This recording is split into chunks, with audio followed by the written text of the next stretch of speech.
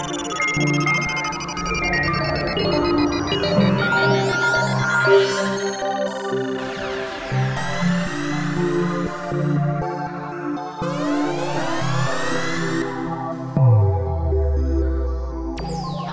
and welcome again to the Machine Learning and Data Privacy Podcast.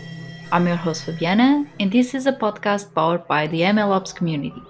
And if you haven't joined yet our Slack, you should. No excuses there. You already have the links in the description box below, so go ahead and become a member of our amazing community.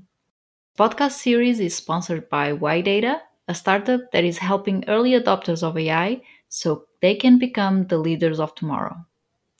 Now that we have completed the commercials, let's jump into today's episode. For many of us, artificial intelligence is seen as a way to drive great transformations. But for some others, it still remains a mystery, especially in what concerns the ethics behind creating such powerful solutions. And I'm happy to have here with us today Charles Radcliffe, as he will help us out solving some of the questions that we have around AI and ethics. Charles is a serial entrepreneur and a data philosopher who has focused his career on solving tough tech challenges for some of the world's largest organizations. Hi, friends. Welcome to the second episode of the podcast series on data privacy for machine learning, powered by the MLOps community and sponsored by YData, a company that helps adopters of AI to become the industry leaders of tomorrow with high quality and synthetic data. My name is Fabiana Clement, and I'm your host. I'm pretty excited with this episode as I have the chance to introduce you to one of the hottest topics in the data world: privacy enhancing technologies, or as they are commonly known, the PATs. But before diving into today's topic, please don't forget to subscribe on the MLOps community and join our Slack so you don't miss the amazing webinars that we have every Wednesday with amazing guests that will step up your ML game. All the links are linked in the description box down below, so please join. You won't regret it. Now, let's get back to the episode. If you were tuned in our last session, you might be wondering, can we really be compliant with data privacy if we want to leverage machine learning? We already are aware of all the threats that are around data privacy, and we don't need to go too far in order to find clear examples. If you see, for example, we have autonomous driving and the application of machine learning in the healthcare sectors or even in the industry of energy. And we already know that advanced analytics have been applied in order to automate many business processes. But at the same time, all these amazing solutions open up new scenarios in which privacy and data security are put at risk. So, you might be wondering, are privacy enhancing technologies a myth for machine learning? That's what I count to uncover with today's episode. Let's get back to the basics. What are, after all, privacy enhancing technologies? I've already shared that with the emerging new solutions based on machine learning, and at such fast speed, data privacy is definitely a major concern. Machine learning techniques are pretty powerful, and we already know that can end up in data breaches. But not everything are bad news. Although new risks are emerging, can also seek the help of the exact same technology to minimize, mitigate, and completely avoid risks around privacy and data protection. The idea of solutions that are shaped according to privacy principles have already been discussed and is one of the hottest trends nowadays. After all, our own privacy is something that we should take care very seriously. This is a general idea of what are privacy enhancing technologies, or PETs, which covers a very broad range of technologies that were designed with the particular objective of supporting privacy and data protection. So, In the end, what do they promise? It is really true that it's possible to take from data its full potential and unleash its full commercial value, scientific and social, without compromising the privacy and security of the information? Why are pets so important? And in the end, what are their limitations? To answer all these questions, we need, in the first place, to cover some of these technologies in more depth. Pets are quite diverse and applicable with different objectives, depending on the situation and use cases. So, let's jump into the four most well known pets: the homomorphic encryption, differential privacy, federated learning, and last but not the least, synthetic data, my favorite. Let's jump into the first one: homomorphic encryption. Just like the name says, we can easily guess that this is some sort of encryption. But what is so different about it? And what it makes such a good candidate as a pet? Homomorphic encryption is an encryption form that allows data owners to encrypt their own data while allowing a third party to perform computations on it without even knowing anything about the underlying data. The results of any computation done on the data are expected to be sent again to the owner, who is the only one that is able to decrypt and check the results. In highly regulated markets and industries such as healthcare, homomorphic encryption can be highly useful as it enables the creation of new services and data driven solutions without concerns around the privacy of the data itself. Let me give you some more concrete examples. It is very hard to get access to medical data, as you know, for obvious reasons, yes. But if we can run the analysis and machine learning algorithms on top of the encrypted data and afterwards have the results decrypted by the hospitals, this would definitely mitigate a lot of concerns around privacy, wouldn't it? Sounds pretty powerful and pretty good, right? So, can we go fully homomorphic encryption on all datasets? Well, in my opinion, this is where things get a bit messy, or at least less pleasant. The application of HE schemes to a full dataset can slow down a lot the computation when compared to the same calculations with unencrypted data. When I say a lot, I mean a million times slower. And if that's the case, give a test to the Python package pyfile that is linked in the description box below. Now that we already have an overview on homomorphic encryption, let's go to the next exciting path: differential privacy. In general terms, differential privacy is a mathematical definition of privacy in the context of machine learning and statistics. Roughly speaking, differential privacy, or DP, as I'm going to call it, guarantees that anyone seeing the result of an analysis, which was DP enabled, will essentially make the same inference about any individual's private information, whether or not the same individual was included in the input data. It's a bit confusing, right? Let me give you an example so it's easier for you to understand what is behind DP. Let's suppose that we know Bob, and Bob is an alcoholic that is taking part in a survey that studies the relation between alcohol intake and liver cancer. After the analysis on the survey data, it's found that the excessive alcohol intake causes liver cancer. According to DP, no private information of Bob is revealed because the result of the survey, the impact of alcohol on liver, is independent of if Bob is whether or not in the data set. The conclusion of the survey is essentially treated as the general information of a population, not as the private information about Bob specifically. In the end, what DP does is equivalent to introducing random noise to the given answers before any statistical information is extracted from the data, which allows to ensure privacy while not having a massive impact on the result's accuracy.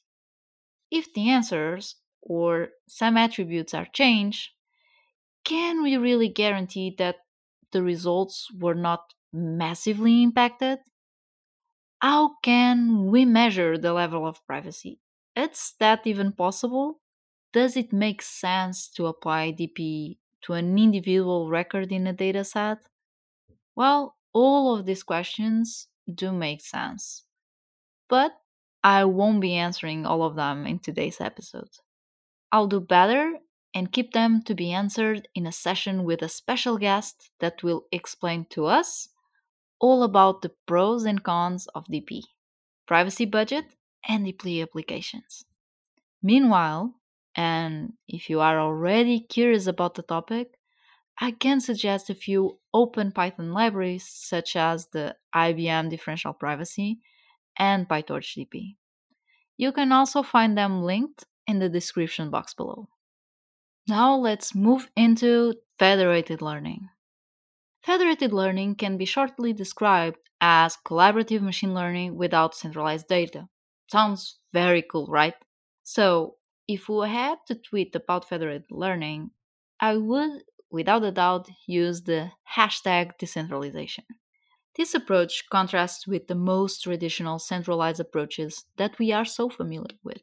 Or even if we think about the more classical decentralization approaches, in which we assume that the local data samples are identically distributed and roughly the same size, federated learning does not have those assumptions.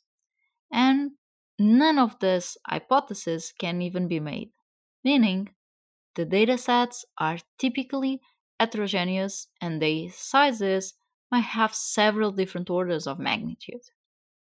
Sounds complex, right? In a nutshell, federated learning or collaborative learning enables multiple actors to build a common and a robust machine learning without having to share any data. And this is the key point that makes this technology so important in what concerns addressing data privacy issues. These local trained models are then sent back from the devices to the centralized server where they get aggregated, meaning that the model weights are averaged and consolidated into a global model and a unique model that finally is sent back to the devices again. Well, if you think it makes a lot of sense, this strategy, especially when we are thinking about devices such as our own mobile phones. But what are the real benefits delivered by federated learning? First, it enables devices, small devices, to collaboratively learn a shared prediction model while keeping all the training data on the device itself, instead of having to move it to centralized systems. This not only ensures the privacy of the data used to train the models, but also removes all the challenges, headaches, and hardware infrastructure costs related to data collection from multiple devices, storage space, and even the distributed training. Also, federated learning makes real time predictions possible, since the predictions happen on the device itself. This is a major factor for use cases where latency must be minimal, such as autonomous driving. And of course, this all sounds very good, but what are federated learning drawbacks after all? As a centralized system, communications are critical bottlenecks in federated learning networks, meaning it is very important to have in place communication efficient methods. Also, let's not forget, not all the devices involved in the process are expected to have the exact same behavior. So, it's always important to have in mind and set a system that is ready to tolerate variability in the hardware, computation, and communication capabilities of the devices in the network. Now, the last but not the least, and my personal favorite, synthetic data. This is one of the most familiar, to me at least, as I work in this field, and it also introduces a complete new concept in what concerns the world of data security and privacy enhancing technologies. From its name, we can easily understand that it refers to data that is not collected from real world events, but it's rather generated by a computer. And now you might be wondering, but if I want to apply machine learning, my data needs to have real value. This is totally true, and to be honest, synthetic data is not a completely new concept. It's something that has been used for quite some years already. For example, in order to build a predictive model for earthquakes, researchers in San Francisco produced synthetic waves in labs that would mimic a real earthquake, for example. So, what's new about it? In the latest years, some new methods have appeared in the synthetic data area. Now we can leverage deep neural nets and high computation to do the heavy work and reproduce dataset patterns while keeping all the real world data properties, from attributes details to correlations between variables, achieving better results. So, how can this be related with data privacy? Data protection and privacy until recently were mainly targeted to production data to keep real world data protected. But a lot of the data was not further used for analysis activities, which made such solutions as masking, hashing, or encryption the right ones for the job. But it turns out that for machine learning and data science, real data is a must, and to have it hashed or masked is not really a viable solution, especially if we are accounting for data privacy. Data science teams or machine learning practitioners are the ones that can mainly benefit from these new synthetic data methods, as they allow them to develop data driven solutions while having free and fast access to the most granular available data. But now, with much less concerns around possible data breaches and internal security authorizations, as no record in the data will have a one to one relationship with real world events. And you might be wondering, how is that even possible? How is this synthetic data generated? And can I really trust that synthetic data will really keep the properties I'm looking for? Can I use it in my production systems? All of these questions are very interesting, and they will have an answer for sure in this podcast series. But you have to stay tuned. Nevertheless, and as in everything, it is very important to be cautious when to leverage the properties of these pets. Also, it's important to have in mind that if your original data has already some issues, or even worse, does not have enough quality, the process of synthesization won't solve your problems. There's a saying in data science that I like a lot: garbage in, garbage out. The same happens with the synthesization of data. So don't forget it. There are many other privacy enhancing technologies, although the ones that I've introduced you today are the most known and used in the industry. It is not surprising that tech giants such as Google's and Facebook are already pioneers in what concerns these technologies. But there are other companies that are currently leveraging pets. And fortunately, some of them we will be counting with a guest. For example, Hawkin is a perfect example of the use of federated learning. And why data? The perfect example of how synthetic data can unlock the properties of your production data. We are quickly reaching the end of our episode, but before, let's jump into the open mic, where I share with you interesting projects and curiosities of the machine learning world. In this episode, I bring you the work on Facebook in the area of differential privacy. In 2018, Facebook began an initiative to support independent academic research on social media's roles and election for democracy. This was for sure a first of its kind project that would provide researchers access to privacy preserving datasets that would support meaningful research in this area. The goal was for researchers to have access to data tables from which they could learn about aggregated groups, but they were not able to identify any individual user. For this initiative, and having in mind the privacy protection of the datasets, differential privacy was the path elected for the job. As we have covered before, as its core, DP operates by adding enough randomness to data, such that there are mathematical guarantees of individual protection from re identification. But during the course of the project, not everything went smoothly. 1 year later, the project was in trouble due to the poor quality of the released data. And this is because there is a trade off between data privacy and data quality. The more randomness you introduce, the more private the data will be, but also that data will have much less utility. And that, in the end, was what happened. Happily, at the beginning of this year, Facebook was finally able to release a complete and much bigger dataset to researchers, with the quality to conduct the research activity. And during the current COVID pandemic, they also had a role to play, showing that open data can play an important role for social good. By leveraging EP, they released mobility data to help during the COVID 19 response.